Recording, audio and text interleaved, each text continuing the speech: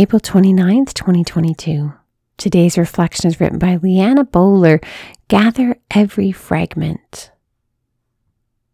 Gather up the fragments left over that nothing may be lost. John 6:12. I live in the Arizona desert. The dirt here feels parched, but the land is not barren. Through jagged rocks and thorny plants, flowers bloom. There is life in the desert.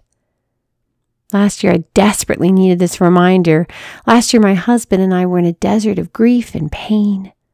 My father-in-law passed away suddenly and unexpectedly. Mere days after his passing, we suffered a miscarriage. All felt parched. All felt barren. My heart felt jagged and thorny. I felt completely alone.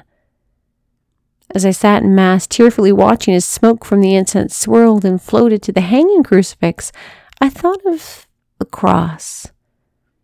I thought of the horrific death inflicted upon our Lord.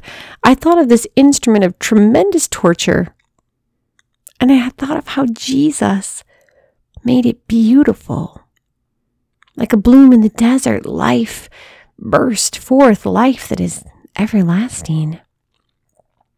Sisters, some seasons that we feel alone, seasons where we search for nourishment and wonder how we can find peace amid so much discord.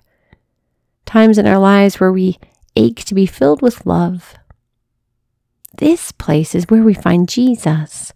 We find endless love pouring from his heart.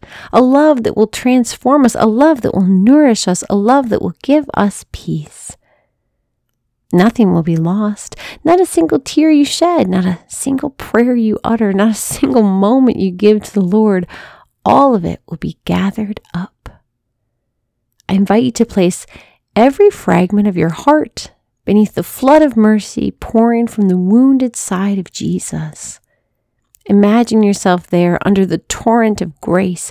Place every fragment, and he will make them whole. Lord Jesus, we thank you for this day and for this sisterhood. Help us to gather our fragments, Lord, and bring them before you. We praise you in your holy and precious name. Amen.